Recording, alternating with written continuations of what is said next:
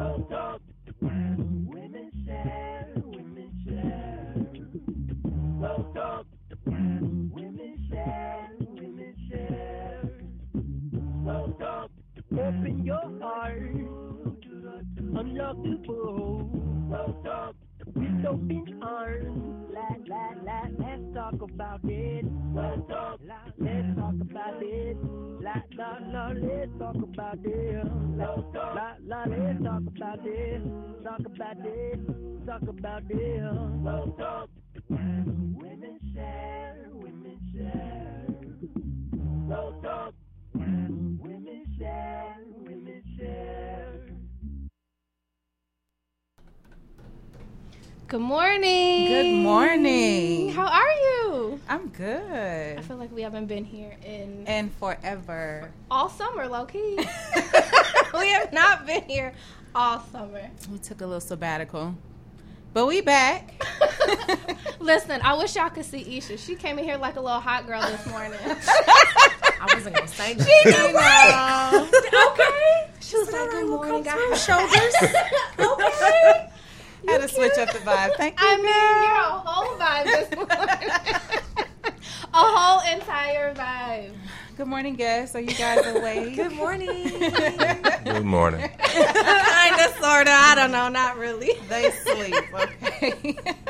Well, thank you so much for tuning into Vault Talks Women Share. I'm pretty sure you're like, there's another voice that we don't hear. Yes, our beloved Takara is not here. She was supposed to be, but she left us once again. So it's just me and Ish this morning. And I'm excited because it's Isha's first time ever kind of running the show. Yay.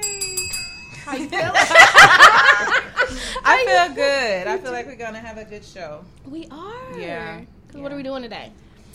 Church Unplugged. Ew. Yeah. I've never been here for Church Unplugged. Yeah, so this is Gabby's first time. First, Yeah. I've heard nothing but Welcome good things. to I heard it. Miranda be going in. I'm so excited. Yes. I have no idea what to expect. We have our regulars here. You just flow and go. Right. Flow in the spirit this morning. Go ahead, G. It's all you. Okay, so people, you know you are tuning in to Vault Talks Women Share. The Vault Talks Women Share radio show is a platform full of empowerment. It is a place where women can come together to learn more, share about matters which pertain to their world. It is this platform where women will be able to share about fashion, love, and relationships, current events, business, entrepreneurship, support, and, of course, ways to be empowered as women. You read that, girl. Okay, for the read. Well, before we get started, our guests, our lovely guests, why don't you give a brief intro as to who you are and what you do? Okay. I am Miranda Chanel, the voice behind Moments with Miranda the vlog, visionary of Babes Who Know Bible, minister, intercessor, whatever it is that people need me to do in the moment. Yeah, that's it. That's who I am. That's dope. I felt like I was supposed to have a better elevator speech. I ain't got it today. That's good. So tell us about Babes Who Know Bible, right? Like, where is that now? God. Okay, so Babes Who Know Bible is like, so I get so excited to even talk about it. So Babes Who Know Bible was just kind of put out. It was my birthday gift to myself. Actually, it was my birthday gift from God to me. And it's a place that has been created for women of all walks to come and kind of get stronger in the word. I think there's not enough kingdom. There's a whole lot of church, but not enough kingdom. Right. And so Babes Who Know Bible creates this space for women, regardless of if you've been in church all your life or ain't nobody ever bought you a Bible. If you just got out of old boy's bed or if you've been a virgin till you're 45. And it's that space where we can just come together as women and be fed and be taught and be loved on and be celebrated and be acknowledged, contrary to whose church we're affiliated with, or what our past is, or what our sins are, or what scarlet letter we wear. Because a lot of times as women, we go through stuff by ourselves because there's nobody that's willing to be transparent enough to say, no, sis, I've been there. No, sis, it's in the word. Like, you can come out. You will come out. I've been there. I know it. I've walked it. I ain't walked it, but I'll walk with you. And so Babes Who Know Bible is really just a place where that can happen. And I feel like once we start to create kingdom relationships amongst women, we can create kingdom relationships amongst the world. Absolutely. And I think, you know, what you just did with that was like created the church the way the church is supposed to be, because the church is the body, the people coming together, learning about Christ and that type of thing. So I think you're kind of separating from that religion piece, and focusing more on the relationship and the spiritual. So that's really good. Yeah, I'm super excited. And there's women from all over, which is the interesting part about Babes. We've got a following in Houston. We've got a following in Detroit. We have a following in some other random city that I can't even pronounce. And I think that it just proves that when you are truly called to ministry, you're not called just for one little specific place, that God really calls us to the regions. He calls us to the nations. He calls us to the world. And so if you can create an environment and a space where women from all over, who all have different backgrounds, we're all from different areas, can find that one piece of connectivity, then you can create ministry. And I think that's what it's all about, and that's what we have to get back to. So I really admire what you're doing with the Babes Who Know Bible. Thank you. I love it. Okay, our next guest. Speaking of elevator speech, you asked who I am. I can honestly say I'm this inspiring, fluid type of evangelistic, edge sword cutting type of person. I'm becoming that person. I would say definitely, I can admit it now, one of those voices that God is raising in this next generation to just help change the face of church. I can honestly say I am a recovering church addict. From the things that I've learned, and now just learning to reprogramming that once again, it's not church, it's kingdom that God is really trying to push. Absolutely. So just being a kingdom-minded, a kingdom voice, helping to reprogram, resurface the church as we know it. Yeah, see? So yeah, that's who I am. I am one of those voices. Listen, Jerome is blowing his own mind over here. Like, he gave himself the chills. This is revelation to him. But I see. I'ma stay tuned. Yeah. I'ma stay tuned to my myself. whole life. To myself. It's more to come. That's good. I'll leave it at that. That's awesome. But Jerome, I will say, I haven't known you for that long, but I do see your growth from the last time we met and talked, and you're really realizing what your gifts are, and you're walking in them. Facts. I see it. So, Good. congratulations. Growth? Yes. Good. Okay, so people, we have a quote. We have our famous quote that we always have here on the show that kind of stumps us and makes us think. So are we ready? Ready. Ready. Never really ready. We for ain't the never quote. ready, but you know. We gonna get ready. We gonna get it. Okay, so here it is. The human dilemma is not whether to do right or wrong, but rather to do right when it matters the most and wrong when it matters the least. One more time for the people in the back. Because we slow, but we worth waiting on. Yes. That's all right. Let's get it. Let's get it. Okay, so the human dilemma is not whether to do right or wrong, but rather to do right when it matters the most and wrong when it matters the least.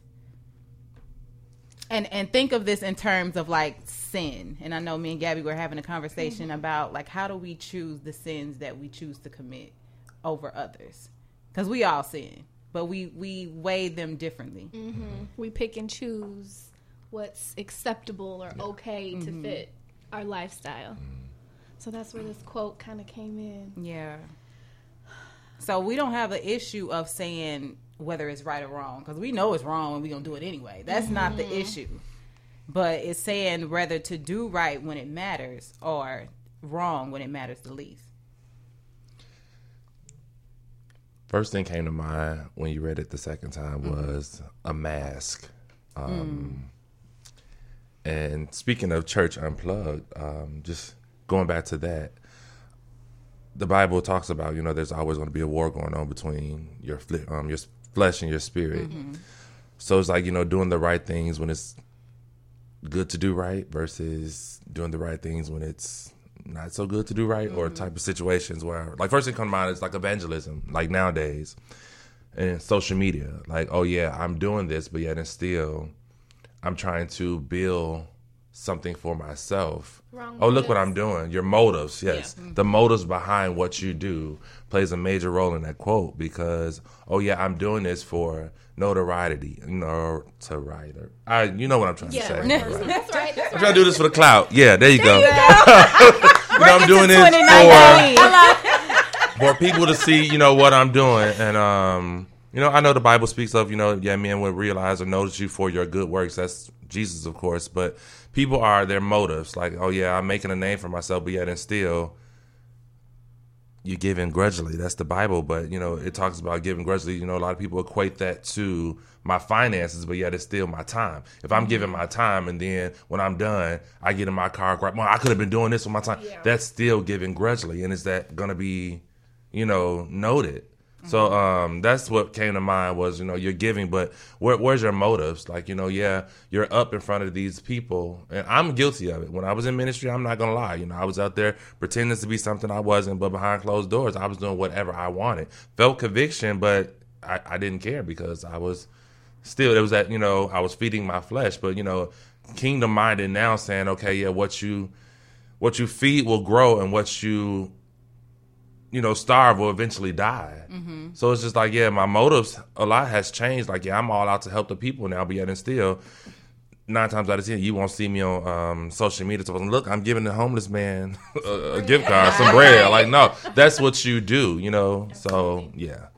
Definitely. God does weigh the heart, and you don't have to always tell your left hand what your right hand is doing, and vice versa. So, yeah. Oh, you better speak that word. Absolutely. Okay, Miranda, what do you have for us? I'm gonna come all the way a whole different direction. Okay. I think this speaks to perspective. And I think for me, mind you, I could totally be in my feelings, and I'll own it because I've moved there this week. Forward all my mail to my feelings. But I think that sometimes, like, we make this decision of, I'm going to do this because it doesn't really matter. But what doesn't really matter to me could really matter to you. And I think a lot of times we base decisions on our own personal entities, completely negating the fact that everything that you do affects the people that are connected to you. So I'm trying to really imagine, like, is there such a thing as I do right when it matters the most and I do wrong when it matters the least, because your least could be my most and my most could be his least. And so it's all going to have a large effect at the end of the day somewhere in somebody's life at some point. And so we have to put ourselves in the positions of understanding that what we do has a butterfly effect on the lives of everybody that we're connected to. And so there is really no this mattered the least. Because today it may have been a menial thing, but that little thing may blossom into something that's outrageous, and now you can't handle it because you thought, well, I only did wrong in this one itty bitty area that I didn't think had value. And I think that's why we miss our callings and we miss our purpose and we miss meaningful relationships, because we look at things as if they don't really have value, and we miss the blessing that God is trying to give us because we felt like, well, it was the least thing to give up. And so you walked out on your lease, not knowing that was your wife. Hello? You walked out because that was the lease, not knowing that that was the place that your ministry was supposed to birth in. So now you study being broken over here because you were supposed to birth over there, but you couldn't see beyond what you could see. So I don't know that there is a most or a least. Right. Because as the day changes, our priorities change. Right. We change. We change. Our feelings change. The way we think and look at things, change. And that brings me to a thought of like there's more than one reality. There are multiple realities for Absolutely. people. We all live in our perspective bubble, and we see the same thing totally different ways, just like we're dialoguing about the same quote, two totally different perspectives. So yeah, that was really good, Miranda. That's interesting though. And I agree with both perspectives. You just took it left, and I'm like, oh my gosh. Right. Right. But I think just thinking about both perspectives, I feel like it sometimes gets hard because we live in a society where it's all about you. You know what I mean? And you're not really thinking about how my decisions or what I say or what I do can affect the next person. And then, you know, growing up in a household where I grew up in a household where there was like that fine line. Yes, there are some things where you do have to think about yourself, but then on the flip side, you have to think about others too. So what's that balance? You know what I mean? Where you're like, okay, well, I have to worry about myself and then also extend whatever I need to extend to the next person. Like, how do you find that balance? I know for me, even going back to the quote again, like, what's right for me is right for me. I'm trying to word this. What's right for me is what's right for me. But how do you distinguish what's right for me or what's wrong for me? You know, yeah, it's the perception thing, but yet it says, like, you know, you're doing the right things at the right time, but you're doing the right things at the wrong time. Like, going back to everyone has their devices, everyone has their shortcomings. So it's just like, yeah, granted, like, we can all, once again, dialogue off of the same quote, but like certain areas and certain things doesn't affect you the way that it affects me. So, you know, you have to learn yourself, first of all. I think before you try to touch anything ministry related, you should, or in life general, you need to learn who you are, because you will put yourself out there too fast, too quick. You be like, whoa. Yeah. Wait a minute. No, I didn't sign up for this, dog, you know, but it's those things you have to understand. Okay, yeah, this is my area of struggle, or this is my area. And some people, to us, once again, it's a perspective. They're looking out, or they're, you know, it seems that they're doing this for the clout. Like, oh, I'm doing this. But to some, how can you know that's not a level of accountability? You know, it's that accountability versus, oh, look at me, my motives. So once again, it's a period where you have to check your motives and the things that you do, because once again, your motives can do, I'm doing this stuff behind the scenes because this is, I don't know, I'm just, it's just so many different. It makes perfect sense. You on the right track, and I definitely get it, because it's a heart thing. And you hear that sometimes in the church, like, you got to make sure your heart is right. And that's so true, because it shows. Like, your motives, you think they're in secret, but everything in you, it comes out. And people can absolutely see, you know, It's some of the weirdest times. Yes. So I know being in ministry, I met being under a leader years and years ago, was just like, you know, oh, you need to cut your R&B music. I'll do this. And I collected CDs. I had over 100 some odd CDs, and I would just listen. And then one day, you know, I didn't feel convicted by God, but I felt convicted by my leader. Like, I feel like I need to give this up because they're telling me, you know, and then, oh, yeah, music. I mean, I'm not going to lie. Some songs can put you to a trigger place. Like, you know, Absolutely. I know. At a certain time, don't turn on Tweet, because it's just like, it's going to take you there, you know. But, I mean, you have to know, once again, your struggles, your devices. But I felt convicted by, once again, the church making me feel as if, oh, if I listen to a certain type of music, that I'm feeding my flesh. So I gave them away. And it was like, no, you shouldn't have gave them away. You should have threw them away. Nah, bro. I spent a lot of money on this stuff, so I'm going to give it away. But it's just, it goes to, you know, once again, you have to find your heart. Your heart. It wasn't the music I was listening to. It was the conversations I allowed myself to have when I was listening to the music I was listening to. The music played a small part, but not a major part. So it's like we focus on the small parts, once again, and not the major parts. Okay, yes, you know, years down the line, I understand everything I had to go through in that period of my life has made me a better person, and it's helping me to help other people. But yet and still, I'm not out here like, oh, yeah, I'm going to go talk to people about not listening to music. No, it's just like your motives, the understanding like, it clicks in my head, oh, I had to go through, but I don't have to let everybody else know that chain of the journey that I had to face just for this 5-minute conversation I'm finna have with a total stranger. So you want to approach the people like you would have wanted to been approached in that situation? Definitely, and I know this is not about me, but I remember sitting in a church van when I was driving years ago, crying because I had an altercation or incident with the pastor that I was serving, and I began to cry because I was like, how can you talk to me like I was this small when I'm literally serving and sacrificing so much time? So I cried. I remember sitting there. I don't know why my mouth is just blah, blah, blah today. But anyway, I remember sitting there in the church van crying. I was like, God, if you're calling me to ministry, make me relatable, but also make me understand and treat people the way that I desire to be treated and talked to. And I remember that prayer, and I was like, okay, God, make me transparent as well. And then it's like, as soon as I said that prayer, it's like so much stuff was happening. But yet and still, I understand now what comes from the heart reaches the heart. And I want it to be relatable. And I sometimes I know they say, never ask God for a prayer that you're not ready for. And I look back now, I was like, man, I wasn't ready, but at least I thought I wasn't ready. But I'm realizing now that I can talk to anybody, I can talk to anybody and share my experience, and it's just like, oh my God, I'm there now. And I'm just I didn't know. So I understand now that, man, God has answered that prayer. Yes, it was a lot of stuff that I didn't understand at the time that I had to face, but be careful what you pray for. That's the moral of the story. Be careful what you pray for, because God will definitely do that. And once again, bring those things full circle and bring those things back to your mind. Like, bro, you asked for this, so why are you complaining and crying? So it's like it's definitely a heart check. You can't preach kingdom if you don't know what kingdom look like. Man, if you're not living, showing people what it looks like. So it's amazing. The scripture comes to mind: "Loving kindness have I shown thee."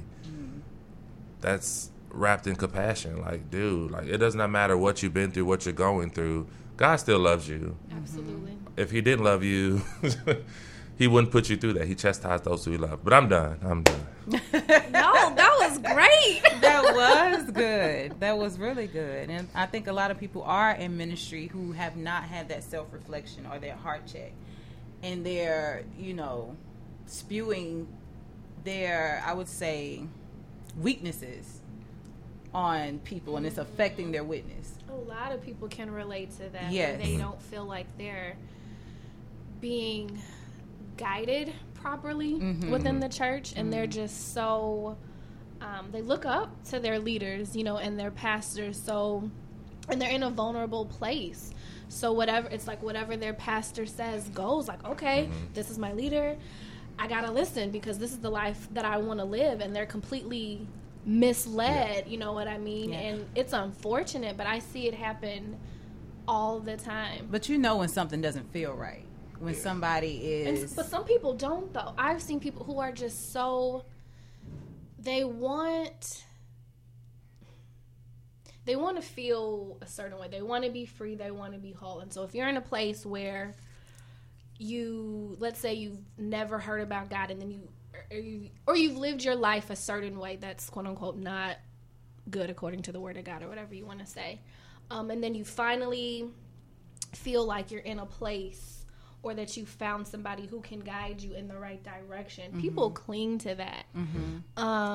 Religiously. Seriously. So it's like what they say goes. And I feel like sometimes people are in such a vulnerable position, they don't realize, okay, well, they don't know to check the word of God to see if what they're doing is okay. That's the problem. They don't know. Yeah. They don't read. That too. Yeah. So there's nothing that as a leader you can say over me that I don't have the ability to fact check. Absolutely. Our problem in the black church is that whatever the man of God says got to be truth. Lies you tell. We can all take the same way we did it with quote. We can take one scripture and exhort that scripture and all preach from different points and say completely different things. Why? Because we have the charisma, number one, which is why a whole lot of people end up in a pulpit. Not because you're called, but because you're charismatic. Ooh, say that again, because there's a lot of them. Listen, you just charismatic. You're not really called. And so I can work this verse to make you believe that this is what it says. I ain't read nothing before it. I ain't read nothing after it. And so oftentimes when you are really taught what that verse means, your mind blown. Wait, all my life they've been telling me this and it's wrong? Wrong. Wrong. As kitten heels. You hear me? Just wrong. Just wrong. So we got to... Bye, Miranda. I live in my truth. But we don't read. We don't study. And I think that vulnerability comes depending on what stage of your walk you're in. As a babe in Christ, no pun or marketing purposes intended. You know, slipping in. As a babe in Christ, we take in whatever they feed us. The same way you do as a baby. It doesn't matter how. If it's a baby, it could be a newborn baby. If I give it a French fry, it's going to try to eat it. Mm-hmm. You see what I'm saying? But it's not good for that baby because it doesn't have the ability to digest it. It's not good for the system. The same thing happens in spirituality, in church, in kingdom. Coming into your relationship with Christ, things have to be broken down a certain way, so that you can understand it, so that it's beneficial to you. Our problem, though, is that too many of us stay there. Yeah. But the more you grow, the deeper your revelation. There's different ways you have to be taught, different foods you need for the betterment of your body. The flip side of that, though, is the higher you go, the thinner the air. And so the more you know and the more you grow in leadership, the more awareness you have. Mm-hmm. So when you walk into ministry, when you walk into leadership, when you become a servant, when you become an armor bearer, a minister yourself, a midwife, whatever, you see things from a different perspective. So your charisma don't mean nothing because I know what you do at home. Mm. So you can sell it to old girl over here because she's broken. Yeah. But I've grown from broken, and now I'm birthing myself. So as my leader, either you're going to be a midwife or an abortion nurse. And I got to know which one I'm dealing with. And too many of us don't. Mm-hmm. So we end up just following whatever they say because we're in this vulnerable state. Don't listen to R&B music. I'm married. The Bible says the married bed is undefiled. I can listen to who I want to listen to because I can do what I want to do, and God told me I can. So I can listen to Tweet all day if I want to when I'm married. Why I got to throw the CDs away? I'm going to need these later. Hello? You see what I'm saying? So, like... Hello? How? Okay, I get it, not today, but catch me in 6 months. How about that? I might need that. So we don't do enough logical teaching because you're not always going to be at this stage of your life. So as you were saying, understanding your vices. Okay, this is a vice to me now, but this could be the ammunition I need in 2 years. Telling me to completely throw it away hinders my warfare. Because now I don't have this tool in my arsenal. Mm-hmm. Mm-hmm. We're not preparing people for the warfare that we go into. We're preparing them to come to church every Sunday morning. To be and dependent be dependent. Hello. It's a business. Tag team back again. It's a business. It's like if you don't have sick people, you don't need hospitals. You know what I mean? So you have to have that. Someone told me that one of the elders that I served under, and I learned so much from her, she was like, she would always say, the church is a public place. The church is just as public as the hospital. And I was like, girl, that don't make no sense. But growing and understanding, it really is. It's a public place. Anybody can come in. There's different ailments, in the spiritual sense, and it's just like, people come to get healed. People come to get the things that they need, the prescription and but medicine. But who are they coming to get it from? Is it the preacher or are you coming to get it from God? The truth is, if you're in a good house, and I'm not pumping my ministry, the word should always come as a confirmation of what's going on in your life or your own personal study. Mm-hmm. I can honestly say this, and I, like I said, once again, not pubbing any ministry or anything else, but there haven't been a time since I've been in my ministry where I felt as if my pastor has tapped my phone or have a camera in my house or just been in any of the conversations I've had. It's just like, how do you know exactly where I am? Like, what is this? And that really serves because in one point in time, it was where I was sitting in I don't want to say a house because that sounds so church, but I was sitting in the church where I felt like all of your words was like conviction based. I'm just like, oh my God, you throwing me to the wolves. You throwing me in the trash can because of decisions I made. I understand conviction come from God. It really should come from God or your Holy Spirit on the inside of you. Like, okay, I'm finna touch this. And my spirit's like, no, don't touch it. Because if you touch it, it's going to lead to... That's where my conviction come in. But you sitting here telling me, oh, if you listen to this music or if you go where you ain't supposed to go, like, once again, that's your perception of, but how do you know? Jesus went to bars. That was his ministry. Not saying, go out there and party, kick it. But to each their own level of conviction, God will give that thing. He would definitely do it. But it's like, just because that's not your area and you're teaching people in the church not to go to that area, who's ministering to that area? Exactly. It's just an open area for the devil to run rapid and just do whatever he wants to do when, like, dude, I'm called to this area. You see me here, and this has happened many a times, and I'm not, I've been in clubs, we can be honest, intoxicated. Me too. And I would sit there and I would have conversations finding myself talking to people out of situations while we're literally both intoxicated. But it's just like, dang God, how do you choose to use me in a situation like this? And it's like, oh yeah, I used Noah. He was a drunk. I was like, hi. Okay. Justify me. But yet and still, at the end of the day, like the church has taught, or even strong enough to say brainwashed us to believe that we're not supposed to go into different areas when the word clearly tells us that we're supposed to go into these areas and pull the people. So therefore, the church, thank you, Jesus. The church has been established versus kingdom. Now I'm talking church, not kingdom. The church has been established to remedicate the same people over and over. Listen. Instead of bringing in the people that really needs the assistance, the help. So it's like, if I find your niche, I find your thing, I'm going to speak to that thing. I'm going to hit it here. Like, okay, God, I hear you. We're creating crackheads in the spirit. You come Sunday, you get that hit that you need. It lasts you a while, but you come back again just to get that same kind of hit. But there's no change taking place. You just becoming dependent on a needle. Out. The pastors are in the pulpit calling it out. You don't read, you don't study, you don't follow up. You leave here the same way that you came. You were when you came. So they know this, and you're trying to convict the people out of it, but it's not working.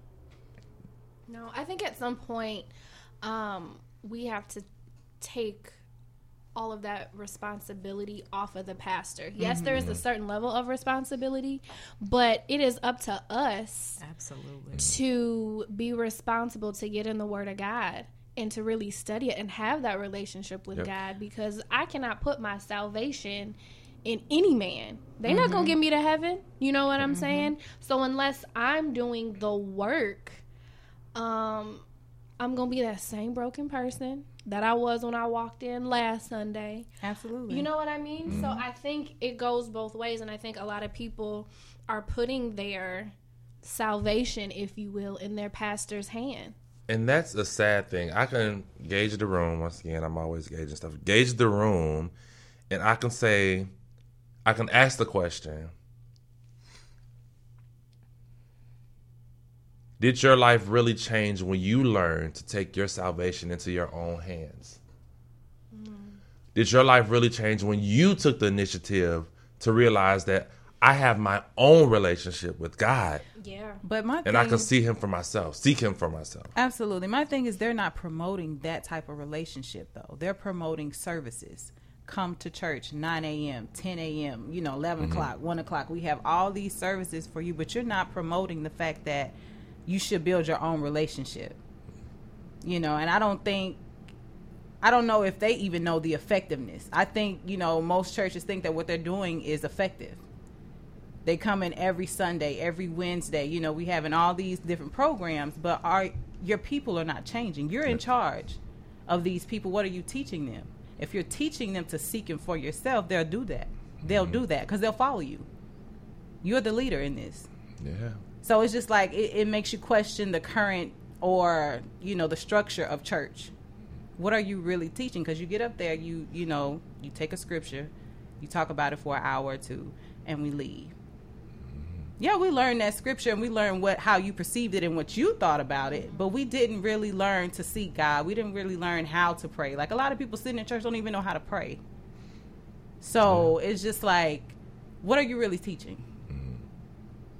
That's right. I mean, it's really church unplugged conversation to really have, where like you have these pop-up ministries, and I'm just being honest. You have these pop-up ministries, and you have these ministries where, you know, yeah, there's a good word that's going forth, and you know, we sit here, we amen corner, you know, get a little dance in, all this good stuff. But at the end of the day, it's good to be at a Bible-based church. I've done my comparisons. I live down in Champaign, and I've always, when I want to get away from my feelings and my emotions, I would attend a predominantly Caucasian church. Absolutely. Because the worship was so sincere and pure. And I had a conversation with one of my friends. They was like, well, they worship different because they don't struggle like we struggle. I'm pretty sure they yes, do. they do. But once again, their perception is totally different than ours, because the black church, they come with their feelings and their emotions on their sleeve, and the pastor has learned to pull on those insecurities and speak to them, once again, to create those crackheads. A circus. Hello.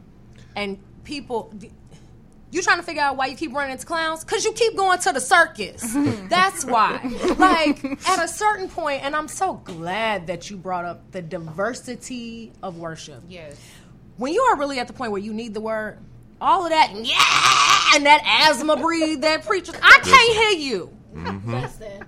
Like, I'm trying to figure it out. Like, that over, like, Are you you okay? can't, Is he you was dying? breathing just It's fine. okay. Like Get a medic. 30 seconds ago, he put you in E flat, and now all of a sudden you need an albuterol breathing treatment.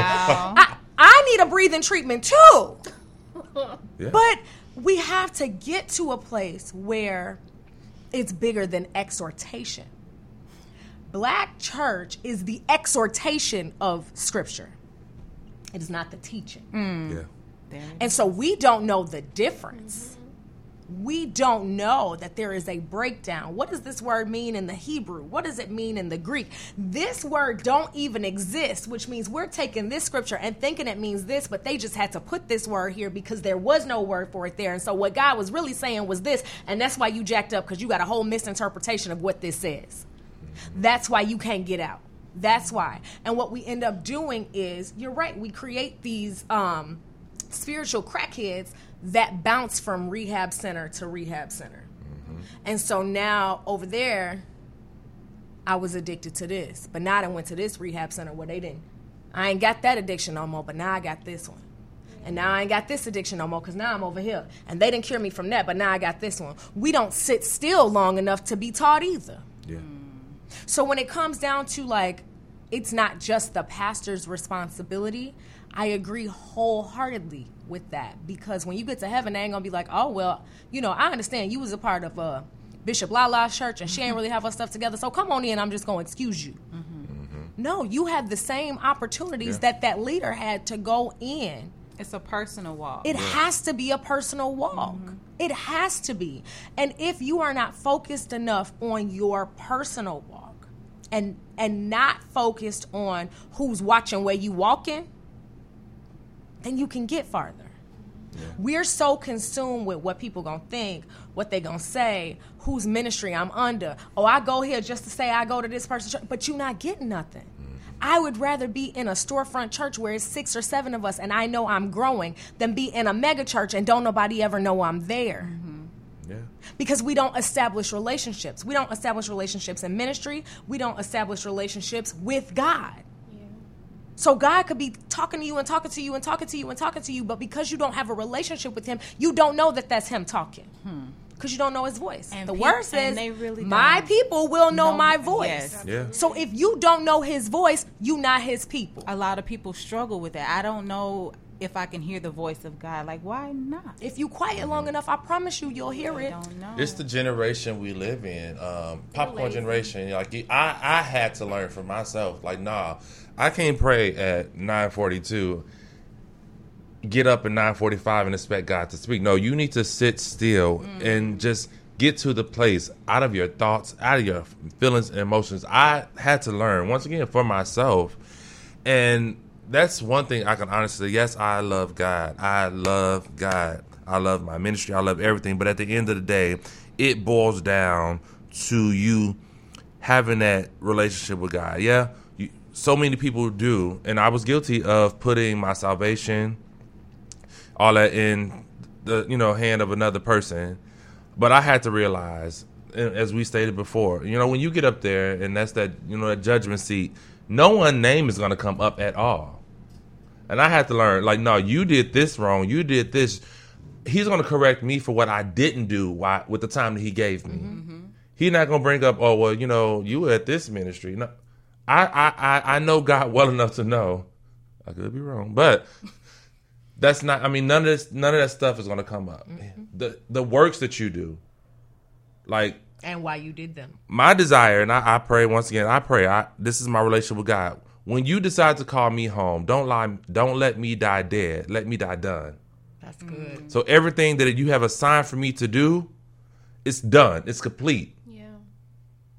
So it's like, and I'm learning now, learning how to say no. Because once again, you saying yes to people and they sleeping at night, but yet it's still, you stressed out, you doing. Mm-hmm. So you have to learn. Like the church, the setup of church, listening to your leaders. Oh, you called.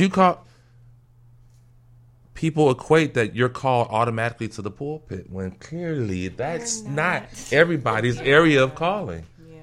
It's not. I mean, the church have bamboozled a lot of people to think that you're supposed to be a pastor. No, yeah, you can speak to people. You have the charisma and everything, but your heart. I know it's a profession. It's a career to some people. Preaching. Oh yeah, I'm gonna open and get this money. Your heart, because the truth is you can get millions of dollars doing it, but if you're not changing lives, what are you doing? That's not your calling. That's not your area. Right. And here's the thing, y'all. Like, there's souls on the line. Absolutely. And that is the part that people are putting by the wayside. Mm-hmm. That is the part that's becoming, this is the worst for the less. Yeah. You're forgetting about the fact that you are dealing with people's lives. Yeah. And church has gotten to a place where people are walking out more broken than they were when they came in. And now we have a problem. Church has gotten to a place where it is a mockery. People are laughing at us. I don't want to know the God you're talking about, because if the God that you serve is making y'all act like this, I may as well stay where I'm at. Mm-hmm. You are going to be the only representation of Christ that some people ever encounter. What are you showing them? If I ain't never been to church before and I walk into your church, I don't care if you the pastor or a president of the pew board. What do they get? Church has become another place where we're just territorial about, this is my seat and I don't want nobody in it. Mm-hmm. You have no idea that girl wandered in here after just being assaulted and you mad because her skirt too short. Mm-hmm. You have no idea that this man's wife just walked out on him and you just trying to figure out why he's so over the top. It don't take all that. It does take all that. Mm-hmm. Because we don't have enough compassion to get to the hearts of people. Because we don't even know how to get to our own. Like, we have a lot of stuff, and we just don't deal with it because we don't know how. And it comes out. Mm-hmm. Like I said, you spew it out on other people. Mm-hmm. And I don't even think, like, the people perish for a lack of knowledge. It's a lot that we don't know in regards to God and what they promote with the church. And I think the pastors really think that the church is the only capacity where they can share the word in a way that is I guess they feel like they're honoring God because they're in front of people at a pulpit. But that's not the only capacity where you can save a soul or really minister to someone or really teach them how to go to God for themselves. So I think once we get that understanding over, just church all the time, that's when people will start to be, real life saved and real life have these relationships that they're supposed to have. Yeah, and we still got to stop being lazy. I still have to put that accountability on us.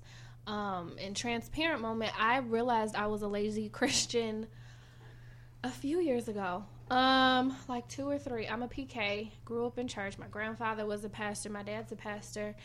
And when I was attending my dad's church, I was just feeling some type of way. Not that he was a bad leader or anything like that. But God had told me that, like, you need to leave your dad's church. What you mean, fam? No, I'm good. So I kind of ignored it. And so God was like, I'll give you more time. And then it just, like, hit me one day. I woke up. He was like, today's the day you need to have the conversation. And I was, like, sweating bullets because that's all I knew was my dad. Like, he's my dad. He's my pastor.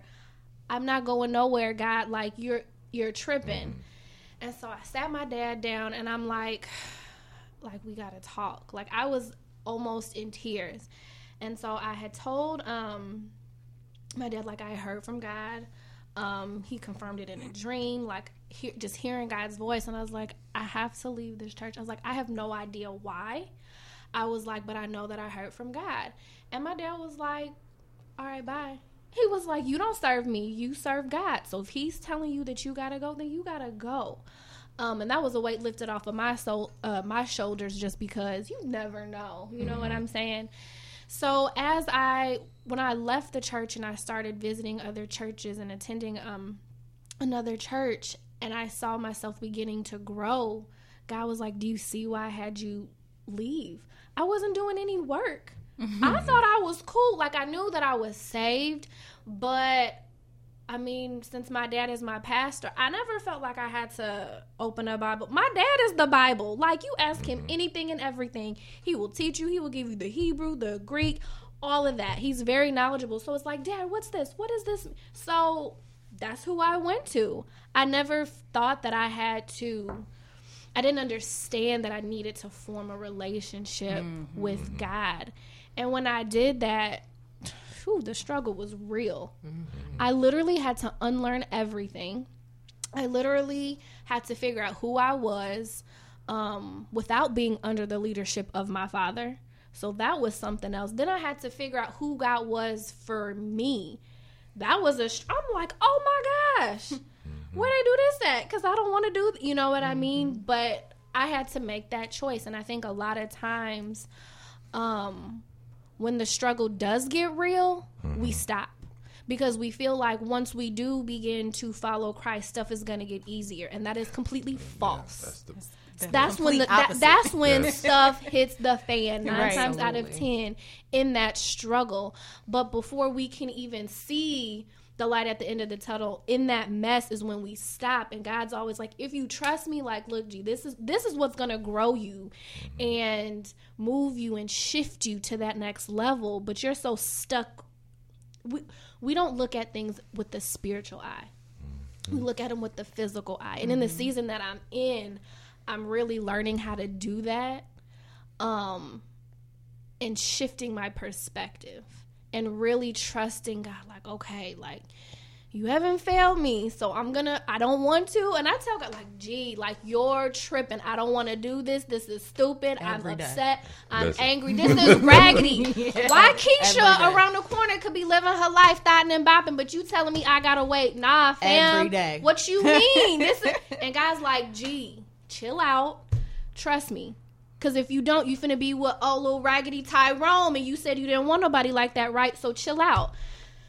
Fine. You know what I mean? So just, the struggle is real. And I don't think a lot of leaders tell you that. It's like, follow God. It's going to be blissful. I mean, it can be, but after blisters. Hello? How many times I'll be like, God, I don't want to do this no more. I think that's everybody in some form of ministry is like, God, why? Why? You said one thing and it really stood out to me. And so I know a lot of people serve. Just put it that way. I just say people serve in different capacities, and I know you hit on it last time, where you have people placed in positions that they shouldn't be in, because they're not listening to God. But when you said what you said, it just really struck a good chord. You have a lot of people serving in ministries for the notoriety, or I said that word again, Clout. or the clout. You said it right, though.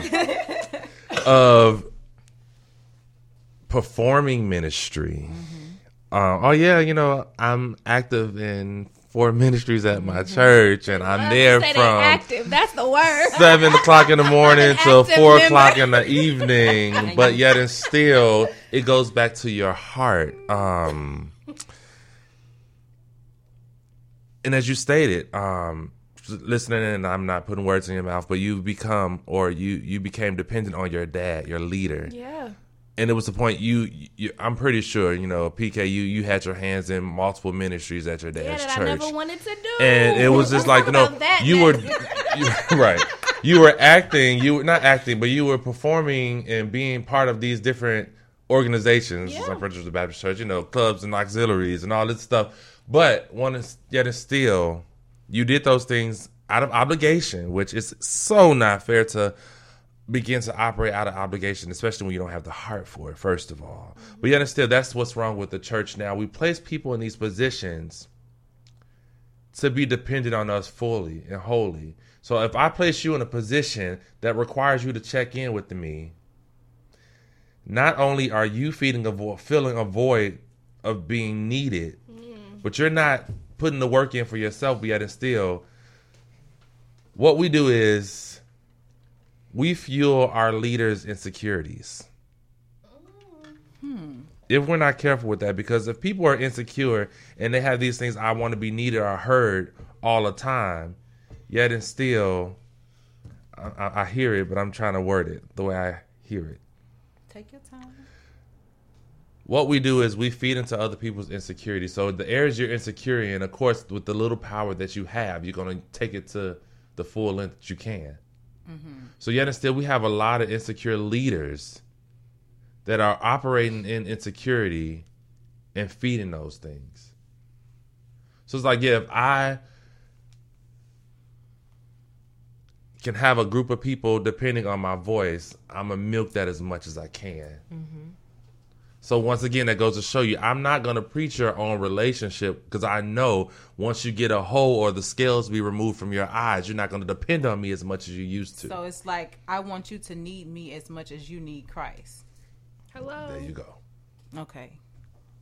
But once you realize, once again, for yourself, that I can have God, or I can get to God without you being the middleman. Without you being the middleman. I don't need a liaison anymore, because I can go to him for myself. That same because they The pulled Lord that hears down. me. Because Absolutely. that was all torn down. Because that's been torn down. I don't need you to go to the Holy of Holies for me. I can go all by myself. And That's why I'm not Catholic, because no shame. It's too much. But I just got an issue with the fact that I have to come to you to tell you what I did, like God don't already know what I did. And you not going to nobody, because y'all keep ending up on the news. Because you going to be standing next to God with his book, or nah? No? Okay. So See, it goes to show you, like, I watch a lot of TV and I do a lot of research, whatever. There's a high rate of suicides within pastors and leaders, and that's a problem.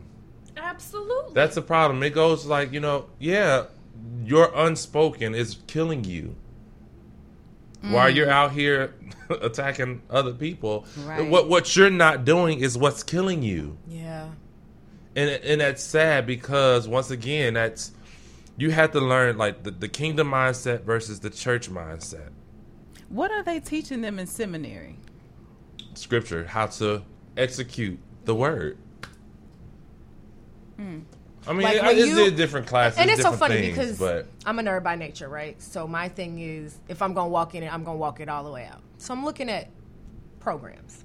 master's in divinity, master's in theology. Let's see what this is about.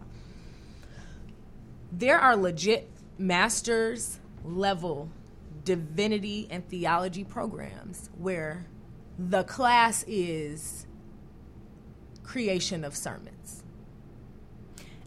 That's what I'm thinking. Like, this is textbook The because class you see is- it so much, and you That's can be, what they teach. They teach you how to master the presentation of leadership and pastoral ordination. There is a program, I promise you, surely as I sit here, an accelerated master's in divinity program. In order to be accepted in this master's in divinity program, you have to already be in the process of your ordination. That doesn't make any sense to me. So I already know I'm finna be the pastor. Ain't the point for me to be educated before I come into this position so that I have enough background knowledge and understanding to be effective? So a lot of those programs are structured around presentation, which low-key makes me look at you a little strange, because all you went to school to master was how to perform. I knew it had to be. You need a master's in the arts, because this is a performing art. Jesus. Because Go to you're not Columbia. giving me, hello? I'm saying. No because shade, you're not, but no, right. It's a literally. phenomenal school. Have your way. And they're expensive. But you're not giving me, my thought is there are people that are going to follow. Give me enough, there's enough word that no matter what I pour out, you have enough to refill me. Give me that. Teach me that. That's not what they're taught, so that's not what they teach. And they're programmed already before they hit the pulpit. That's why they have to go through these programs in order Exactly. to lead the people a certain way. But And this it's is- leading them really away from Christ and towards the building, the church, the institution, the business. So my thing is, oh, okay, he Dr. blah, blah, blah. Yes. But Great. you raggedy. But Yes. because you now have PhD level performance. Can't tell me nothing. So you see what I'm Yeah. saying? So doing that research and studying on your own is a blessing and a curse. Because Yeah. God has delivered my mouth, but he has not yet delivered my face. So I know how to be quiet. I just don't know how to not look at you like you stink. So don't come in here introducing yourself to me with all your titles and letters. Because now what you're saying to me is you know You're how a to be smart real dummy. charismatic and you're exactly. You're professional. And you're a professional clown. I got you. Cool. Now say something so I can tell you whether or not your scripture is valid. You know what? There is just not enough transparency. I feel like even getting into the ministry, somebody needs to be transparent and be like, look, there is a level of responsibility. Because like you were saying earlier, Miranda, you have lives. People's souls are at stake. And if you are not,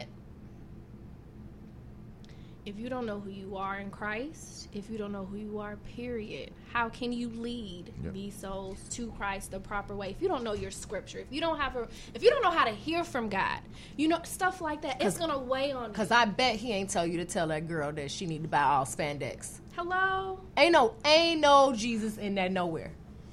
Nowhere. And It's so there's great. no- You got a whole mega church that's applauding you, and you just broke her in front of all of these people. all of these people. Ain't no way God is finna tell you, oh, it's a spirit on you. They've been caught. No. There's no, a no, way no, to no, do no. And not just her, but what other souls did you just tear up? And now it's all over social media. So now everybody done seen it. Now everybody got church hurt because now don't nobody want to talk about it, and then you got people who do want to talk about it and drag you on it. And then the other half want to celebrate it. Exactly. Well, let's deal with it. No. Deal with that back there. Deal with her brokenness not in the presence of all of these people, because she was already broken when she got here. Standing on the foolish foundation of, well, she volunteered for it. And you know what you volunteered for? To be her leader. And as my leader, there is an expectation that you're going to take me farther than the place that I'm in. That's why you're the leader. And it doesn't happen. And I think they get so confused as to why it doesn't. Why people leave your church. You know, why your members are not growing. The same petty Betty that was been here for 15 years, she's still petty. She's still antagonizing people in the church. You know, Yep. so And then and they you want to know get it. offended. Then they want to get Yep, offended what you because feed. somebody left. Okay, well, I had to grow, which is why I appreciated my dad being his daughter, because I was so concerned with what other people think. And I was like, Dad, what are people going to think? How are they going to feel? How are they going to react? He's like, you think I care what they think? He's like, I'm doing my job because this is what God called me to do. He was like, I don't care if you leave. He's like, if your mama leave, if everybody leave, and God still calls me to that church and talk to myself. That's what I'm going to do. He was like, stop caring what they think. Yeah. He's like, I can't get you into heaven. I was like, really? You sure? He was like, girl. You know? But a lot of leaders don't think that way. Yeah. If you leave another church, you're going to die and go to hell, and I hate you now. But yesterday, you liked me, When and I I was was serving under tithing. you when I was... okay. When I was under your leadership, we was Gucci then, but now all of a sudden, I got to go, and... Now And what? now the next month worth of sermons is about me. Right. Yeah. Because as long as you're a part of the program, Wait a as long minute. as you're a part of the performance, they're fine. If you mess up something that on the program, they have an issue. It's an issue. Because you're doing the children's church and you're doing the Bible studies, so I got that taken care of. I got a body in this area. I got a choir leader, lead singer, so I got that. I got my musicians in check. So it's just like That's the business aspect of it. Absolutely. Like, all And- needs are met. You know, all seats are filled, if you will. And that's a dangerous place. Like, yeah, you know, gifts and callings come without repentance. It definitely says that in the word, you know. And you have these people are placed in certain positions that their heart is not right. They're doing whatever they want, and I'm a firm believer, heart to heart, breast to breast. So whatever you're dealing with, you're literally cutting yourself Sunday after Sunday and bleeding on these people because your heart is not in the right place. It's a bad place, kingdom minded, but for church, you're right on target. I mean, for the church mindset, you're right on target. Place of people, oh, you know, yeah, and it creates monsters because, yeah, I understand we're in a movement where you know, if you're called to do things, yes, you could do it scared, but yet and still, there's a different mindset when you're doing it, and your heart is unpure, your motives are just completely wrong because at the end of the day, where is God getting the glory? Like, where is God getting the glory? I always joke and play with some of my coworkers. I tell them, you know, God is still using asses. You know, he used to use asses from the Bible, like, you know, take them and transport people from one place to another. He's doing that still. You know, he's still using people, you know, and it literally your situations and circumstances should take you from one place to another. But once you're dependent on the church, that's a dangerous place. Like, I took personal sabbatical like 2 weeks. Like, I didn't go to church. I streamed service, I heard it, and just the peace that I had at home, sitting there watching and just listening to every word that came out of my pastor's mouth, it was just like great because you didn't have your neighbor tapping you. Ooh, and no, because I'm distracted by you attaching to what he's saying. And, ooh, that was me this week. Yeah. I didn't need none of that, but me sitting here focused, it really caused me to do an eternal check. Like my own personal, like, man, you know, yeah, granted, and I know you gave a kudos at the beginning, like, you know, you saw my growth or whatever, but like I've been pushed. Miranda's one of my pushers. Like I call them my midwives, but I've done things the last 2 weeks that I said I would never do spiritual. It's like, God, I don't want to, I ain't on that with you. Like, and God would tell me, He'd be like, I need you to "Right." do this. And I'm like, nah, good. I'm good on you. I'm good on you. And then I find myself doing that very thing. God is like, ha, got you. You know, but it's just like that. You have to learn your own relationship with Christ. stop running. You can't run. And And you can't just have a relationship You with him cannot on run Sunday. from it. you can't. It's more than a Sunday It's thing. like I actually ordered a T-shirt Monday that says it's more than a Sunday thing. Yes. It is. Yes. And it's definitely more than a Sunday thing, having a relationship with Christ. And you need to find yourself, if you're not in a Bible-based church or a church where the word is not a confirmation of where you are in your life, what you studied yourself, or in alignment with your prayer life, you need to do some reevaluation, because if you're feeling a need in ministry, but you're not at a good place to receive ministry, you're in a dangerous place. You're definitely in a dangerous place. 'Cause I've served to the point of I was there. It was a full-time job on Sundays, 7 to 3. But when it was time for me to sit there and get the word, I was just like, I'm just so over everything. I'm literally going to pull out my phone and just play it out. Because when you're so active and engulfed and engaged in ministry, it becomes a task. Well, like, on Sunday, I'm there. Put on my performance outfit. Let's do this. And to the point that you're not even ministry-driven anymore. Your obligation and Absolutely. My God. active and action-driven. Oh yeah, Sundays it's prime time. It's you the know, performance. it's You the gotta- performance. you The damn gotta performance. If you're not perform. here, you're gonna get frowned upon. You're not even thinking about So- your spiritual. You're thinking about, the order of service. Did this go right? Did this go right? And you have to, have all this in your mind before you get before the people. But that's the importance of having your own relationship, so you can be full during the week. So when it is time to pour, you're not pouring from an empty cup. Listen, it's the blind leading the blind when it comes to not knowing who you are and then ministering to people. You know what I'm saying? And then having to go out and share what you're getting. It's just like what you're getting is not being filtered through. You're not really understanding, and what you're getting is what you're teaching. And it's just like, it's a cycle. Yep. Cycles create cycles. Right. Them crackheads. We just don't have time. Spiritual crack. Oh my goodness, that was funny. But so I have a question. Let me ask you, what happens when people decide to literally leave and not go back? Like, what do you think, or what does the church think Go of back those? to church, period, Yes. or that particular church? Yes, like period. From experience, I know I'm old, but I left a church. I left ministry as a whole. I mean, ordained, licensed, you name it. I was doing it. And situations just kept, I was like, you know what, forget it. So I remember sitting, I removed, I set myself down. I, gave him the letter, like, hey, I'm just going to step away from ministry for a while. I'm still going to attend the ministry, but I'm just not going to be active and involved. So they want to call me, you in your flesh because you burn out. No, I don't want to hear this stuff right now. Like you said, when you hold multiple positions, or you're pretty much doing 4 or 5 things on any given Sunday, when you remove yourself, it's a big void. They're going to feel it. So it was like, no, you came, maybe, just do some things here and there. And I was like, no, I know what it is right now. I said. So I missed one Sunday. Basically. I missed a Sunday, and the ministers had a meeting, and then it was this big old pray for, Brother Jerome because he's going through, and I'm just like, wait a minute, I'm not going through. I just need to remove myself. So I'll never forget that one Sunday I sat there, the word was going forth. I was so zoned out. I was not, and I began to cry. It takes a lot for me to cry, and I was sitting there and I was crying in service. I was like. And as you said about your, story, God was like, it's time to go. Mm-hmm. And now, mind you, I held on because of obligation. I held on because I had ties with the people that was there. Some of the people there were great. I mean, very instrumental in my growth in God, helping me build a relationship, all of that good stuff.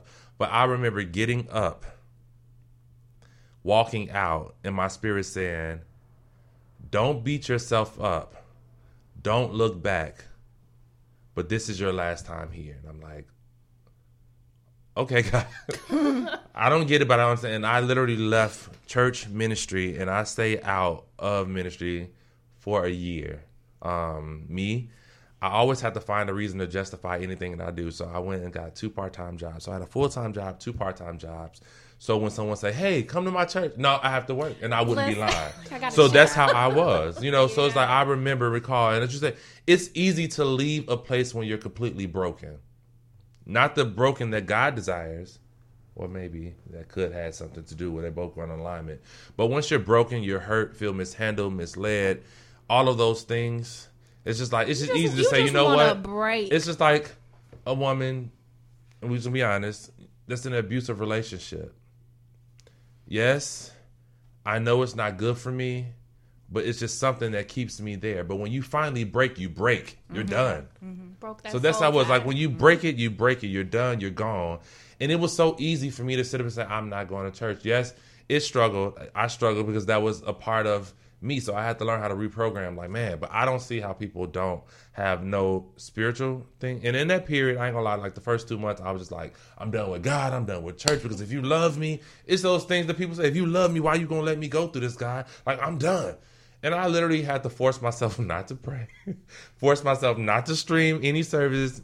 You know, and I was even stubborn to the point, like, I wouldn't even listen to gospel music because sometimes God would speak through gospel music. So I literally had that moment, like, I'm just done with it all. Because I got to that place because, once again, it's like we said the last time, you just sweep so much stuff under the rug until you have no choice but to look back like, man, okay, the stuff under the rug is just as tall as me now. So I have to address some things. So, I mean, it really is easy to leave a place of hurt when you make up in your mind. But returning is like that whole prodigal son thing. I knew that it was time for me to return when God literally set me down and was like, it's not about the people. It's never about the people. It's never about the people that are up before you. Once again, that's my philosophy God still use, you know, as is to this day. Well, he had to use those situations to get me from where I was then to where I am now.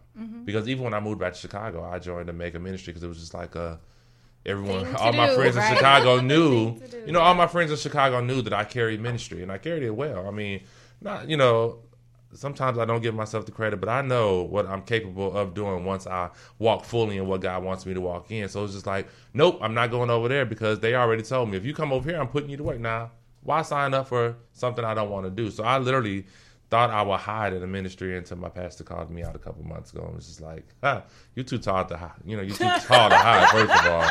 You know, but he called me out on it, but I'm appreciative of the fact that I did sit as long as I sat and was doing things here and there, and then to understand that you have a leader that actually recognizes and notice that you've been making these moves behind the scenes. And it's just like, no, you can only do this for so long. They see you. They see your gifts no matter how much you try to hide it. Like I said, what's in you comes out. And you exude it whether you think you are or not. Like, people see your gifts and your talents and who you are. But you can only expose it in a right capacity. Like when it's safe. Like you said, your pastor, you feel comfortable in your environment, right? Like it's that time to release it. So everything happens in time, in the right time. God doesn't waste anything. I think it's hard, like in situations like that,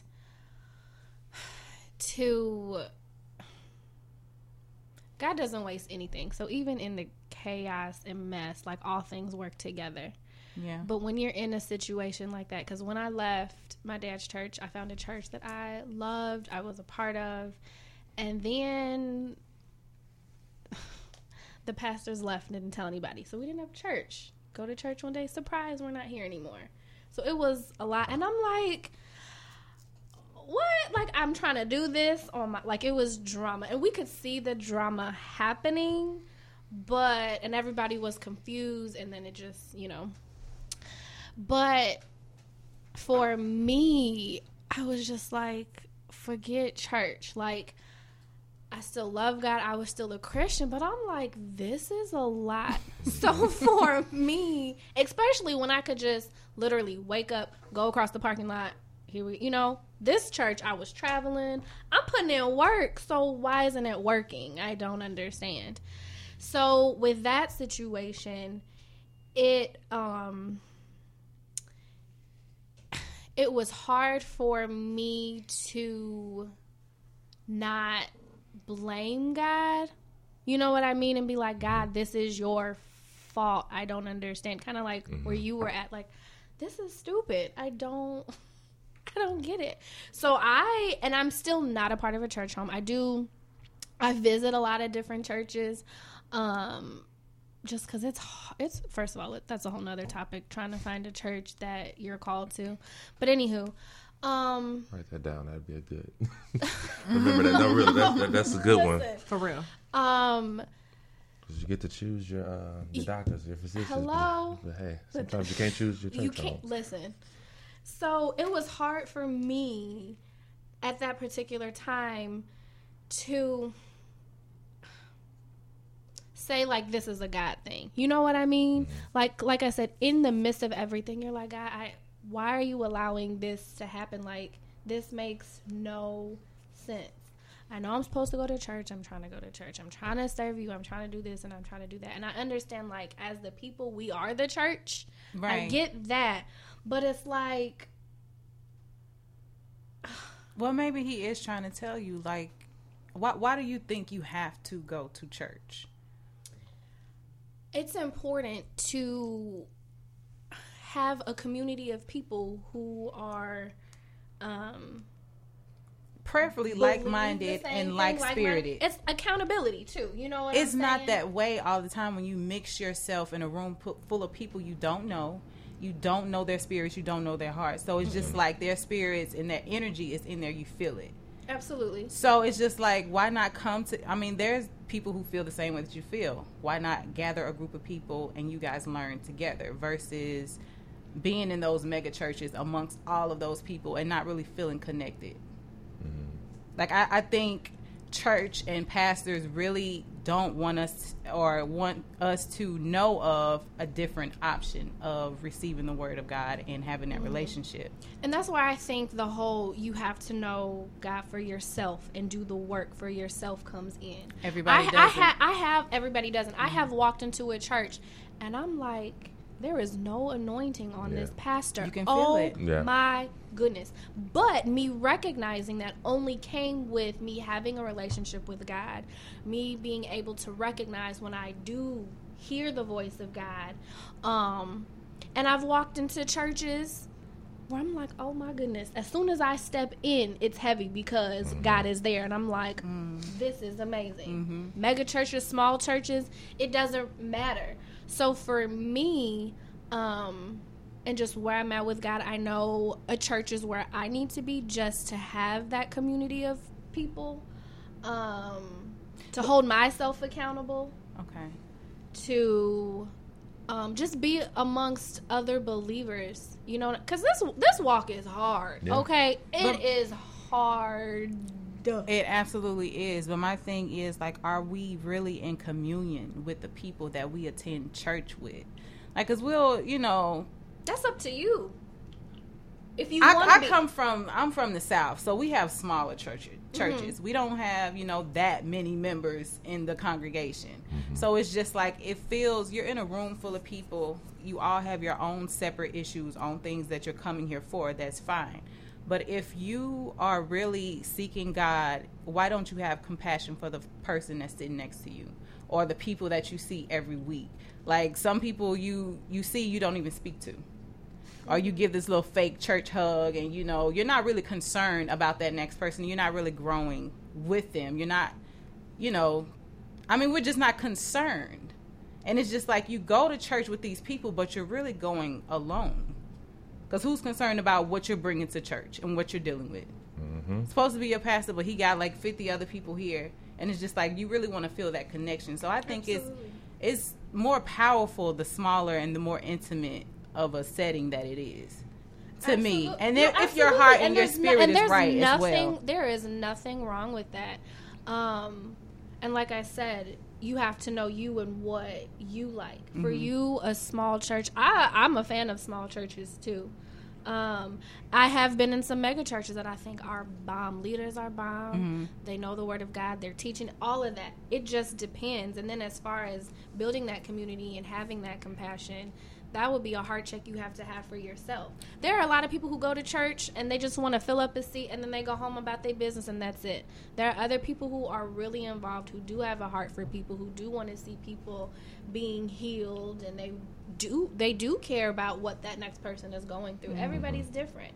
Everybody in church isn't there to serve God. They're just there To promote their business. to say that pass out they cards. went.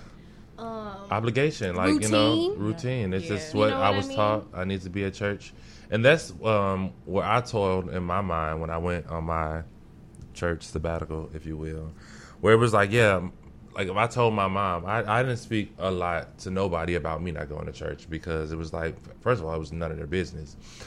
Second of all, it was like, I know, and this could be a good or a bad thing. I know people would have said, you know where you need to be.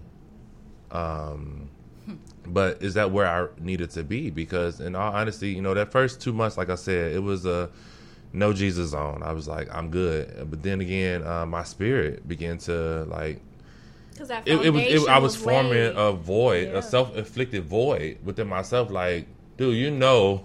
So You that's know when where I you need to realized that be. it wasn't about the people and everything. You know, when I finally decided, okay, I was having my own devotion. You know, I was talking to God and praying, and I got back to a place where I wasn't dependent on the institution or the organization. Or people. But I did have that.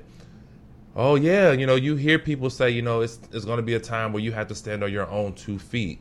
I was literally learning how to walk and, you know, crawl, or, you know, I was learning how to walk because I crawled. Yes, granted, I had, you know, the collar, I was ordained and licensed, I had all that under my belt, but yet and still, I still wasn't able to stand on my own 2 feet. And I had my own situations, but yet and still, I was dependent on people. Hey, I need you to pray for me. Now I know after that situation that I had my own relationship. I knew how to go to God for myself, because even I look back on it now where the situation wasn't a detriment to myself. It was more beneficial because I know now that helped build my character, my integrity in my relationship with God. So it's like, you know, whatever the situation is, like it's hard, or no, it's easy for the ministers to get up there, the pastors to get up there and point out you're wrong, but yet and still, those are the very things that's teaching you that you need God. If it wasn't for my struggle, if it wasn't for my sin, why do I need this God that you talk about?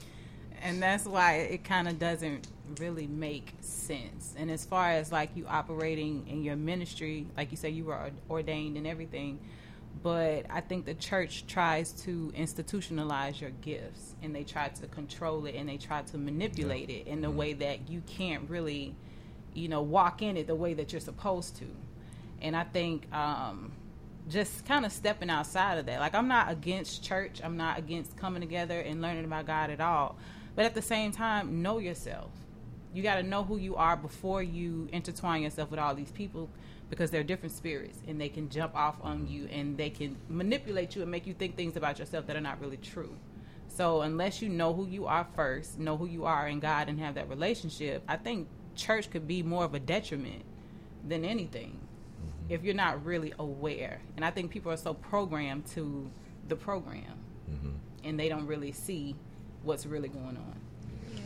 Y'all have said so much. I got like 99 different. I want to piggyback off that and off that and off that and off that. I know you wanted to say something. I was like, come on. It was like so many things are going through my mind at the same time. I'm finna try to pull all of this into one response. Drop a word. Ready. I think for me, I understand exactly what you're saying. And here's why. Gabby said, I couldn't understand why I was putting in the work and it wasn't working. And that did something in my spirit. Because I think for many of us, there is a special calling on our life, and we are putting in the work, and we are trying to figure it out, and we are trying to do what we know God expects of us to do. And so when it doesn't work, we're trying to figure out why. How did we get here? God, you told me to stop having sex with the man, I stopped having sex with the man. You told me to pay my tithes, I paid my tithes. You told me to serve, I serve. You told me to go feed the homeless, don't take no pictures, I fed the homeless. I ain't take no pictures. How is it that I'm putting in the work and it still isn't working? You didn't know results. Well, it's because people think you know where you're supposed to be, and you don't. Because when you really get into that space where you're supposed to be, things start to work easier. Yes, there is a level of work that is still required, but it isn't a fight. And I think for a lot of us, we get into these churches and into these ministries, and anointing is intimidating. It is. First Definitely and foremost. is. And it took me getting stomped on to realize it ain't you. It's your gifts. Miranda is a whole package. You hear me? Like, I can't just be a snack. I am the full meal. I'm talking salad, entree, dessert, beverage, sorbet for your palate, the whole meal. Do you Right. hear me? She not eye candy. She's Soul soul food. food. You hear me? I'm good for your soul, bruh. Like, there has to be more to it than just what you see. And so what I came to understand is that who I am in the kingdom is intimidating to people. Absolutely. Because I go against the grain. Because I'm that chick that's going to tell you, you going to the abortion clinic? I'm going with you. Not because I want to be able to know your business, but because you're going to go whether I tell you that the Bible says don't go or not. And I don't want you to sit by yourself because I sat by myself. So I know what that breaking feels like. So if I can prevent you from breaking in the way that I broke, I'm going to go sit with you. And that's what, And don't nobody teach that. Right. Don't That's what nobody we're deal supposed with to that. do. You see what I'm saying? And so there has to be a space where, and it goes back to what we've been saying the whole time, there's no transparency of, yes, I got the collar, I got the license, but before this, I was the greatest thought out there. I in the knew how midst to of get that. the hello? Because my celebration of the license, I did a trick. Cotton and Oh, Bob. my Hello. goodness. We called on the Lord, but not the way that you think we called on the Lord. Okay, so, and these are the people, Jesus said, I didn't come for the people in the building. I came for the people out there. And so if there's nobody that's willing to go out there and say, no, sis, I hear you. Because I sat there. This looks cute, but it ain't. Right. There was a breaking before this birthing. This that you see right here cost me something. That's it. And so we want to say that we're so this or we're so that, or call me this or call me that, or I have this degree and this title and this. And it means nothing. And at the end of the day, the only title that matters is servant. And too many of us don't have a heart to serve. And I'm not talking serve as in I carried her Bible and I pumped her gas and I stood in the place outside the bathroom door. When they be catering to the first lady, No, that ain't got nothing for God. nothing. That ain't getting you not a step closer. Man. Because at the same time, as soon as you put her in the car, you sent a text about how her toes was hanging over the front of her shoes. Like, there has to be a breaking that's legit and sincere. And I don't think that we have that in many church settings. I think that you can go into any place and find someone where their heart is pure. But I shouldn't have to search out for you. Yeah. And so this type of generation, this set of ministry that's being birthed in this season has to create that space where I was perfectly content not going back to church. Hey, don't you go to such and such? Nope. Right. Where you go now? Where I want to. Bedside Baptist. You know what I'm saying? Like founding legit, my members, answer thank is you. where I want to. I don't have a current church home. Wow. On purpose. But what I do have is a covering. So no, I'm not on anybody's roster. I send my offering where I know I'm sowing into good ground. Because it don't make sense for me to keep sowing over here and paying tithes and ain't not nothing growing. That's dumb. So, but I have a covering. I have a spiritual covering who says, you out of order. Your spirit. I picked you up in the spirit. I don't have to be in your presence to pick you up in this. When I'm truly anointed, the Lord is going to tell me. My mentees right now, don't call me. Where you at? Go home. How did you know? Holy Spirit said go home. I'm turning my phone off. I don't care. I'll call your mama. Call your child, tell her go home. Like, because when you truly have a relationship, it doesn't matter if you in the church house or the coffee house. Come on, Listen. Rob, Matthew, Blumenberg. Come on. Because he shuts coffee houses down. Listen. Because his heart is pure. The relationship comes with perks. Like, there is benefits to having a relationship with God. And I think we manipulate people's relationships to get things that we want. Absolutely. Why not take advantage? You don't even got to manipulate God because He's giving it to you. Yeah. Freely. David. So why not take advantage of that? Because we're so caught up in the title and what it looks like that we miss the fact that there's a fine line between witchcraft and prophecy. We miss the fact that there's a fine line between religion and relationship. We miss the fact that there's a fine line between there's always this fine line. and we don't know how to walk it. We like drunks getting pulled over by the police, just staggering, trying to figure out, I don't know what side I'm going to end on today. We teach people how to manipulate in the spirit. No, that's witchcraft. Yeah. You praying her relationship fails is witchcraft. You going to hell. Yep. Deal with this stuff. You pray, oh Lord, don't let them make this shot. Pray, and you think you just at a basketball game. You know what I'm saying? You just think you down for the home team. No, you're operating in witchcraft. Anytime you're putting out something to try to change the outcome in the spirit, it's witchcraft.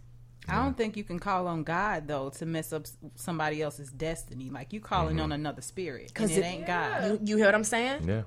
Because you can be spiritual and not be Christ-like. Absolutely. I just mentioned Because this. demons are spirits too. Absolutely. So know what spirits you dealing with. Don't tell, oh baby, I'm so spiritual. What kind? Hello. Right. Because Exactly. I got kids at home. So the devil knows it's certain stuff I can't. Miranda ain't going.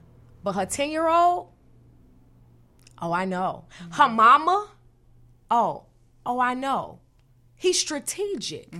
I can't get to Aisha this way, but so I'm gonna go to her man because her man struggled with blah blah blah. Because it's gonna get to you, Right. Because you know that you're stronger in that area than he is. He can be the head of the household, but it don't mean you can't pray him out. Right. So and there's no place that's honest enough to say, let's deal with The root. the root real. of these issues. Like this is Because when you start pulling stuff up by the root, it's not just going to affect what's in front of you. My roots go under his house, under your house, under Kara's house. She ain't even here. Roots stretch all the way to Omaha. So when I start pulling up stuff, Yeah. think it not strange Yeah. when you are really in warfare and you start revealing stuff and releasing stuff that it shakes up stuff in the people who's connected to you. Because I pulled this thing up by the roots, and because you're connected to me, I snatched up some stuff over there that you had planted on top of my roots that you didn't even know were under you. But we're not teaching that. Yeah. We teaching stay married, come to the marriage conference. No, he beats me. Right. I don't want to be married no more. Hello. Divorce is blasphemy. He's choking me. Well, we finna be blaspheming all up in this joint. Facts. Because I told somebody yesterday, she said, I didn't know you were divorced. I'm so sorry. I said, don't be. My divorce saved my life. Hello. And he is real talk. I'm just. That's But real. we don't It's-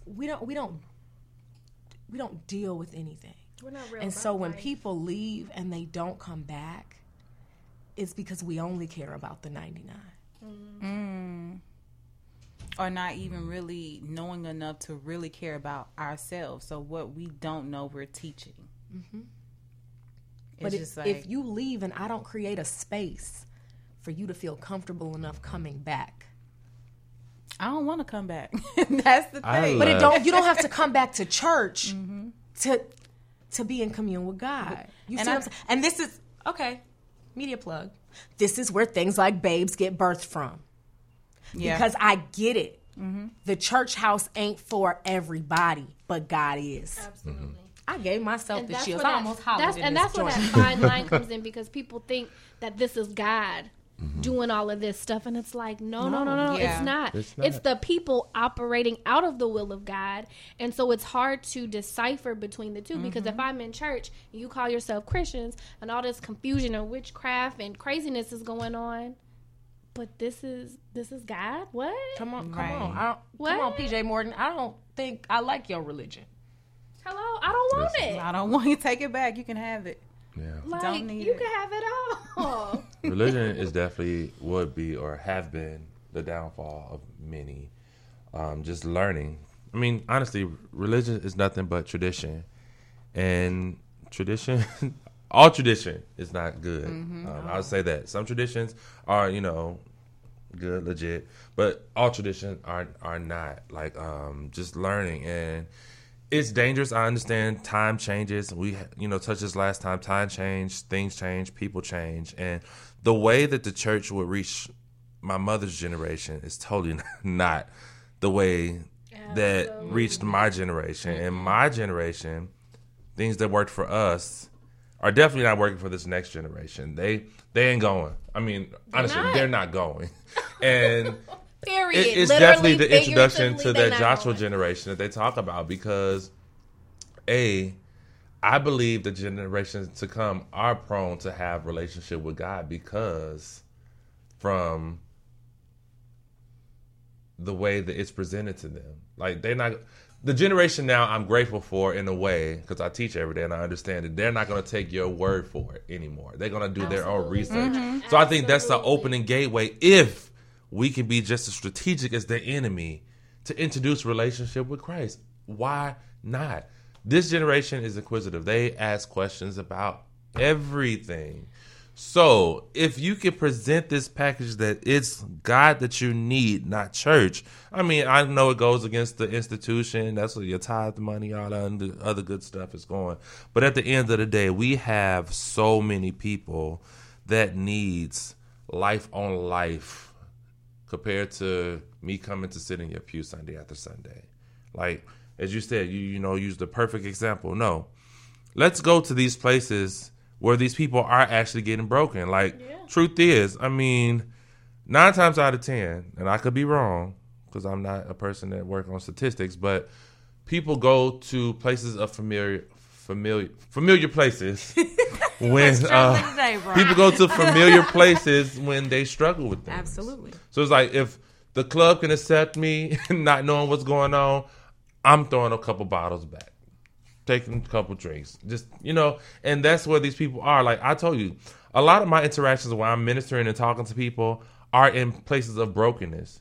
Like, oh yeah, so happened we had a couple shots. I mean, I'm just being honest. I'm obeying the laws of the land.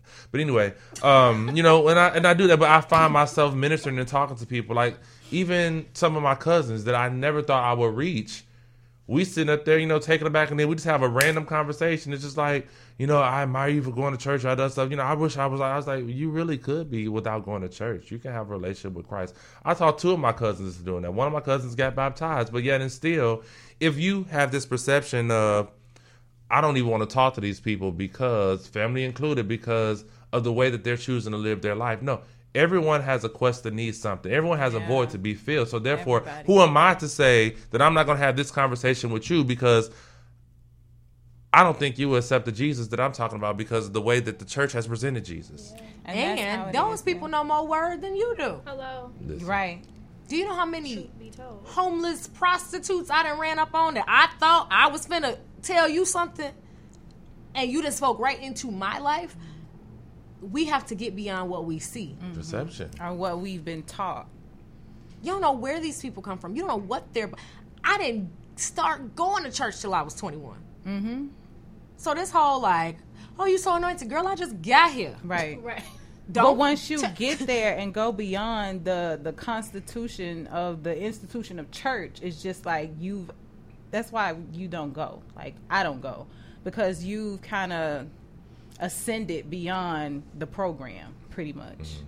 And now you're in that relationship, and now you're getting the perks, and now you're getting, you know, hearing from God, knowing his voice, getting the Holy Spirit and that type of thing.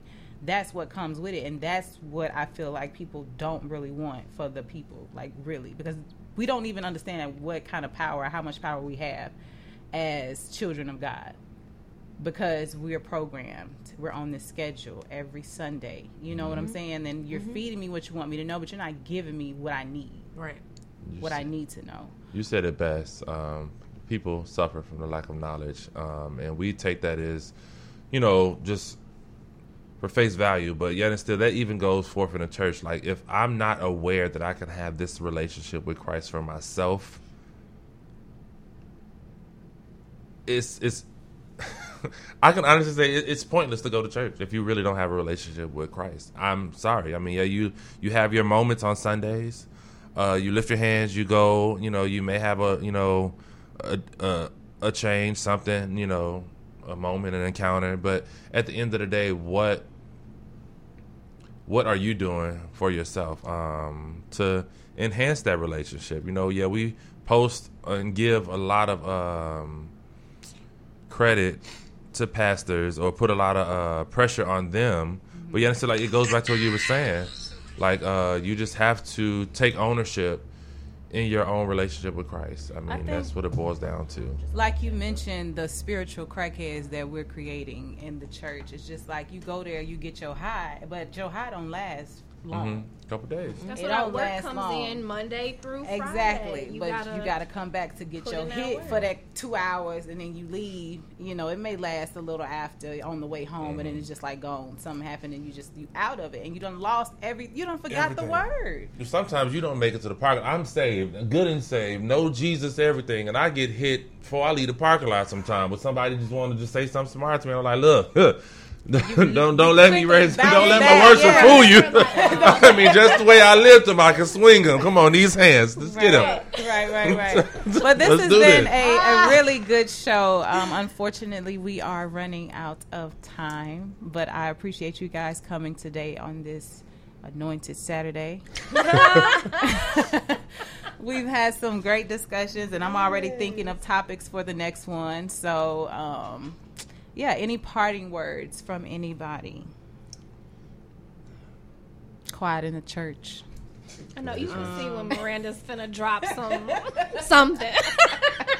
She took that deep sigh. I did. I was trying to get my thoughts together.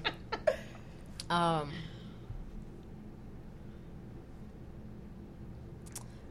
think my parting words today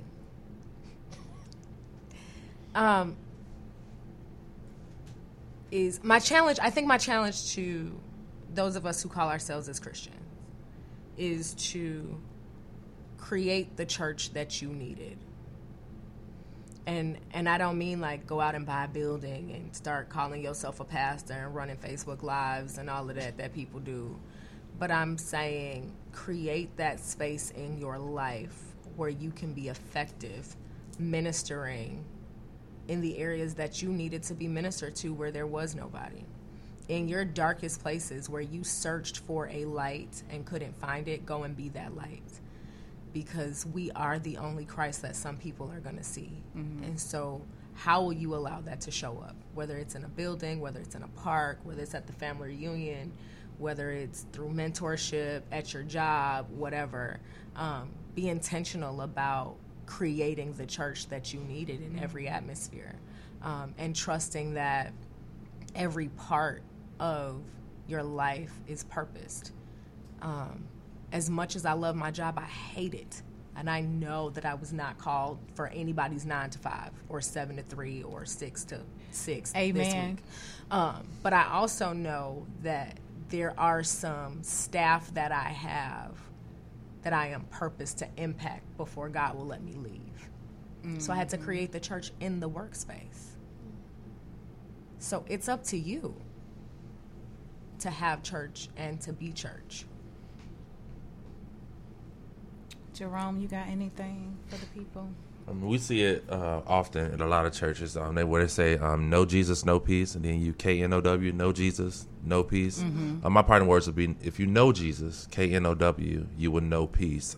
Even in situations as it comes to recovering from church hurt or church placement or whatever, if you actually take the time to get to know Jesus, you would find peace in that relationship, not knowing knowing that there's no conviction, no nothing that the church or the leaders can say that can really rock your relationship with Christ. So I offer Jesus. That's the best advice I can get. Just get to know Christ. It's something uncommon now. You know, we speak church, we speak actions, we speak joining auxiliaries, and we speak serving and servitude. But at the end of the day, Jesus is the heart of that matter. So once you get to know Jesus, build that relationship, you will then know where you're to serve, where you're supposed to get fed, because now you have to be careful what table you sit at. You can't eat everybody's food. That's good. You cannot eat everybody's food. There may be something that they use to make their food.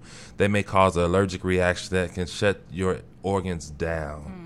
So just make sure you're at a place where you know Jesus, you know his voice, and that will definitely direct you.